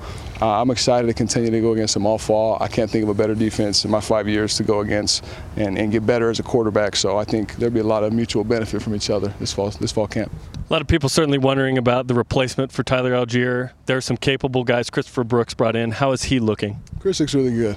Yeah, he does. He's played a lot of football. Peeney's played a lot of football. Houston's played a lot of football, another transfer. And then the other backs, you got Cheese and you got Miles. They're going to do a lot of What'd you say, Cheese? Cheese. Who's McChesney? McChesney. Cheese? You know like Cheese, yeah. Mr. USC himself. So, yeah. Yep. When you prepare for a month of practices, by the time, it always happens, by the time you get to like week 3, you're sick of each other. Is there a way that you can avoid that, of getting sick of each other? Oh, it's like being around your siblings too long. You just start to butt heads a little too much. A couple fights start breaking out. It's just annoyed of each other, and that's natural. But that also means you're competing. You're getting physical. You're going at it, doing what you need to be doing. I don't think there's any way to stop that. You can ask guys to all you want, but I think that's just the nature of football. We try. So we'll see this fall camp. Maybe something will change. But in my 4 years so far, it's part of the deal. You mentioned button heads with your brother. Your brother's on the team. Kyson's back from a mission. What was it like to have him out there? It was fun to see him, coach him up, rough him up a little bit. Definitely not easy on the kid. I love him, but he's got a long way to go, and I'm excited for him. He's got a lot of talent, bunched up in that speedy, twitchy little body of his, but it's like all freshmen, he has his time and it'll come. So it's just fun being with him. Long story short, I love seeing him out there finally. He's the only brother I've never been able to play with, so he's the first one. KJ and Dawson I did in high school, but not him. So it's cool. It's very special for us. And people may forget Dawson's on the baseball team. 3 halls at BYU. 3 halls at BYU. There you go. You got some other quarterbacks in your room that are competing for the number 2 spot. Jacob Conover, Cade Fennegan specifically, Sol-Jay Maiava-Peters also in there. From your perspective, how have each of those guys grown? We'll start with Jacob. How has Jacob progressed from last season to day 1 of fall camp? Jacob is he's a fireball quarterback. He loves the big plays. He has a wicked arm, makes all the big plays, but I've just noticed over the last year, he's really become a game manager, right? He takes what's there. He takes the easiest play. Me and him go back and forth after our reps. What'd you see? Well, you could have done this better. You could have done that. So Jake's a guy who's very locked himself into now. He has the arm to make the big plays, but now you can tell he's managing the game. He's moving the chains in his mind, which I love to see from him. And for any quarterback, I feel like that's the biggest jump you make from your first couple of years to now really being ready to play football. When it comes to this camp and this group, obviously a lot back from a really good team. What do you guys need to accomplish in this month to be ready? We just got to sync everything up better. Having a lot of guys that are experienced, so you can tell we all know what we're doing, but now it's just being in the right place at the right time, right? Just timing everything up. So I think that's our next step, is just making sure we're all synced up. You opted for the long sleeves. Now it's hot out here. I'm sweating. I expected. Utah let me down. It was cloudy. It looked like it was going to rain. I said, okay, I love the sleeves. I don't like going without sleeves. Come outside the second the whistle blows for warm-ups, sun's out. Sun's out, guns out, right? Yeah, I just don't have any guns these days, And Ben Bywater would disagree. He pointed out that you had long sleeves on. And also, you are the exact opposite of Puka Nacua, who was an all-white, and I think he had the shortest shorts. The least amount of clothing on, yes. We might have to honor code the man for that. Might have to look into that one. We call those shorts the Mitch Matthews. That's what he loves, the short shorts. Oh, yeah. Always the tall guys. Yeah, they love showing it off. Okay, we were discussing this on the show. What do you prefer to quarterback against, or what is harder? You can take whatever angle you want on this. Like many guys blitzing or a drop 8. Get us inside your head of what you would prefer to attack. Guys blitzing. There's a lot of space behind. It's hard to cover it up. And with our offensive line and coaches' understanding of blitz, picking that up, sharing that to us, I feel like when people blitz, it's easy to see it. A lot of easy keys to pick up if you're dialed in and you know what's going on. So it's man-to-man matchups, or it's big gaps in the zone, grass to throw to, versus drop 8, which we see a lot every day at practice, which is fun. A lot of check downs. It's just kind of annoying, to be honest. But when you start tackling, you have to tackle people. I'll take a check down to Chris Brooks or Lopini Katoa any day. Go get a 6-7 yards, easy throw. Yeah. But yeah, definitely more annoying to throw against a drop 8. It's not as fun. So. Real talk with the quarterback, Jaren Hall. That's real talk. Hey, thanks for the time, my friend. Best of luck with the short sleeve next practice. Yeah, I'm going to break them out probably. No promises. The best of BYU Sports Nation will be back after this on BYU Radio. This is the best of BYU Sports Nation on BYU Radio. You're talking about it, and so are we. It's what's trending on BYU Sports Nation. Day one of Cougar Camp, as Dave McCann and Jason Shepard have dubbed it. No official name, but we can go with that. Camp Kalani, Cougar Camp Kalani, yeah, all things apply. Good. Day one officially in the books. They're into day two now, but because it's day one, we have to react after the long summer of waiting for some type of organized football at BYU, and we finally got it. So, Jerem, with that lengthy viewing period that we had. At least some schools give nothing. It's true. Some schools we're lucky to get allow the media nothing. 20 minutes. 30 minutes. What was your reaction to day one of fall camp? Yeah, it was exciting to be there, first off. But a couple things gathering from conversations off camera, on camera, right, with people. BYU's ahead of schedule. BYU's got a veteran team. Kalani Sitake told us earlier in the week they're going to give the day one install will be way further ahead than they have been the last couple years. Veteran group, which is exciting. And then from a personnel standpoint, it was great to see Isaac Rex and Peyton Wilgar and Keenan Peely all out there. Did they all go full the whole time? No, they have a pitch count of sorts, but it was great to see all of them out there. And here's what Kalani Sitake said about what he saw from those three. We have to protect them from themselves, and effort and energy and desire, they want to be on the field as much as possible, but it's nice that we have to hold them back and not try to, get them going. So that, those guys look good and watch it on film, but from what I saw, the guys that were injured, that returned today, I was really happy with. We've never questioned how good the starters are at BYU, but the starters are necessary for BYU to compete with Notre Dame and Baylor and Oregon and Arkansas and so on. Those starters can. So hopefully those guys, it's good to see them back. Hopefully they can stay healthy all year. They're huge pieces of this team. I'm with you. It just feels like a veteran-laden team. I showed up and I'm like, totally. I know all of these guys, and I've watched all of these guys play in significant games and play many significant games. Like Peyton Wilgar is a little freshman against USC picking off a pass on drive 2. Here he is now in 22 as this veteran coming off labrum surgeries, and he's healthy, which is great. Let's compare it to a movie, because I know you love movies. I love movies The 10 Commandments, super long. It feels like a very, very star-studded cast has been all put together, and you're kind of like, oh, I wonder what this movie's going to be. It's kind of like Ocean's 11. Like, you just bring in so many stars. Let's say including the Mormon twins. You're not really sure what to expect. Like, you haven't seen Ocean's 11, but you see George Clooney and Brad Pitt and Julia Roberts and Matt Damon and so many others, and you're like, this should be a really good movie. This is what it feels like to me. It'll be a really good movie. Yes. Yeah, absolutely, 100%. Okay, another observation. Jacob Conover is the number 2. He's taken the second team reps. I learned he was dubbed the number 2 after spring ball officially. Cade Fennegan competing, at the number 3 spot there. He also still has his van that's decked out in BYU, a BYU wrap. It's got over 325,000 miles on it. Let's get this guy an NIL, okay? Let's get this guy another car. We get him a brand new minivan. Can the backup quarterback in BYU get something here? Mind you, a brand new minivan. Mind you, at Texas, we've got players signing deals with Lamborghini. Right. Can we just get him like a Honda Civic? Can we get like Jacob Conover a new minivan? Fun fact. When I lived at the Elms on campus, I took a whole apartment of girls out on a single date. In a minivan? I called it a polygadate. And I had a van. I went to a dollar movie, so it didn't cost me that much. It was like $10, hugged them all at the door.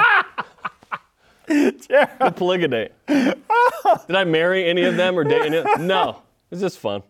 Anyway. Okay, another observation. How are you going to recover from that? Just keep going. What Jaren Hall did in the offseason. Okay? Yes. Everybody wants to know. What exactly did he work on? We kind of knew the answer, but he spelled it out when asked. We talked to John Beck, right? Here's what he said.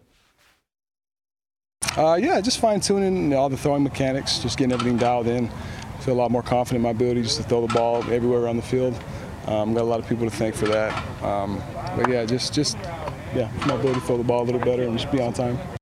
And trust me, it's not cheap to get all that figured out, right? So Jaren Hall putting in that work with John Beck personally. And listen, he had a great year. If he takes care of the ball and continues to sling it around, if he gets better this year, like people have said, he's got a chance to be a first 3 rounds draft pick. For sure. Maybe even first round, which is very exciting. Yeah. And like I said, we talked to John Beck about Jaren, but it's different to hear from the source. and from the source on day one of camp. And we've got our 2-on-1 interview coming up with it. Yeah. He put in some significant work, as you pointed out. Which is exciting. We weren't short on some big plays in day one of fall camp either. Right. There were some good plays. There were some others where it was like check down city. Yeah. We checked in to check down city a couple times, but that's all right. Because it's awesome to walk into a fall camp, Spence, knowing who the quarterback is and knowing that quarterback is awesome. Okay? Ocean's 11. Ocean's 11. Michael Daly had an interception, which was great. We saw a tip from Jacob Robinson, who's converted from safety to corner. He told me he's pretty comfortable there now. Michael Daly is the nephew of David Nixon and redshirted last year. So good to see Michael Daly coming out there. up with a gross overreaction right now based on that little nugget. He's the nephew of David Nixon. He's going to be an NFL linebacker and an all-time great. And an all-time great. Chris Brooks looked great at running back. That dude is jacked. Looked fantastic. Had an 80-yard practice touchdown, a.k.a. he gets tapped like 5 times but keeps on running the distance. I was like, that's an 80-yard touchdown. And then a few guys who are still getting to the roster aren't there with injuries, academics, etc. You could practice with 110. You field 123 once you get closer to the season. So there are a few guys that weren't out there. Like Chaz Ayu is out there, but he's not practicing yet. He's a little ways off, Kalani Sitake said. Atunisa Mahe, Chris Jackson, Caleb Christensen, Justin Smith, a few notables, waiting to just get them back out on the field. Now, mind you, again, this is based on like 30 to 35 minutes of observation, but it took me about 30 seconds of watching a couple of plays to notice the downfield coverage by the BYU defense against Jaren Hall and the ones, which was really nice. Yeah. Which forced those against a good checkdowns, offense. Either to the running back or to the motioning receiver. Just check down, because the downfield coverage was pretty solid over the course of that 30 minutes. Yeah. So you Gabe talk to Judy Lally looked pretty good. Yeah, D'Angelo Mendel. You talk to the defense, they'll tell you very quickly, defense won the day. We kind of talked to Jaren Hall about that as well. Like, did the defense win the day? Is it time to freak out because the defense won the day? Don't freak out either way. Like, if the defense dominated in fall camp, I would love it. Because we know the offense is good. We don't need the offense to show us much. For sure. It's practice. All right, on to topic 2 we go. Okay, on the opening day of fall camp, we expect to hear some cliches, okay? We always do. It's part of sports. True sign of leadership is in cliches, Jerem. We would love some more creativity at times, but there are certain phrases that come out by us as well. So let's walk through some of these. Kalani Sitake reminds us it's important to focus on the man in the mirror. Right now, we're not focused on the opponent. We're focused on trying to get our foundation set for our offense, get our identity set for our defense, offense, and special teams, and then we'll head towards getting closer to the opponent once we get closer to the game. But right now, we're competing against each other. Okay, probably two there. Right there. Yep, probably two right there. Focus on ourselves. Well, focus on ourselves, not the opponent. It is what it is. But sports cliches. There is truth in them for sure. Like, while we laugh, because it is funny, there's truth. There's truth involved there. Yeah. And the longer you've been around the game as a coach and a player, the more those will naturally happen. It's just a familiar package. Correct. Yeah. Okay. Hey, QB1, Jaren Hall, not to be left out in this conversation. His timing is impeccable. So is his sense of time and on the length of a season. I mean, football's such a long season. The off season's long, but just keeping everybody kind of focused, positive, confident in the ups and the downs. I think that's our strength, is just staying focused, staying humble, and just always making sure we're doing what we need to do. Season's long. Check. There are 3 in there? Wow. Nice. Well, just wait. Because that's impressive. Gunnar Romney's a 5th-year guy. Okay? He shows the young guys how many cliches you can actually fit into a single soundbite. Yeah, I think number one for this team is keeping everybody healthy. I think that is the key. And then just, perfecting our craft. I think getting better every single day. I think both sides of the ball expect to be great. And I think, iron sharpens iron, and so just working against each other and just getting better every single day. Yeah, he's like Legolas in Fellowship of the Ring. He's coming down the mountain just going, sports cliche. And it's okay. I love Gunnar. But he's been, like I said, he's been around a long time. Is Gunnar's name a sports cliche? Gunnar. I love it. In the name itself. I love his name. It's great. Oh, man. This is so stupid. When I was like 15, one summer, I was like, my life's pretty easy. I literally prayed for like a hardship. Oh, gosh. Never do that. Oh, and it happened. I got it. You got it. God answers prayers. Okay? I got it. Oh, it was rough. Be careful what you ask for, to use another cliche. Ask for nice things. There's a song by one of my favorite artists, Ben Rector, that's all about cliches. That wraps up the best of BYU Sports Nation this week. Tune in next Saturday for the Cougar news you need to hear.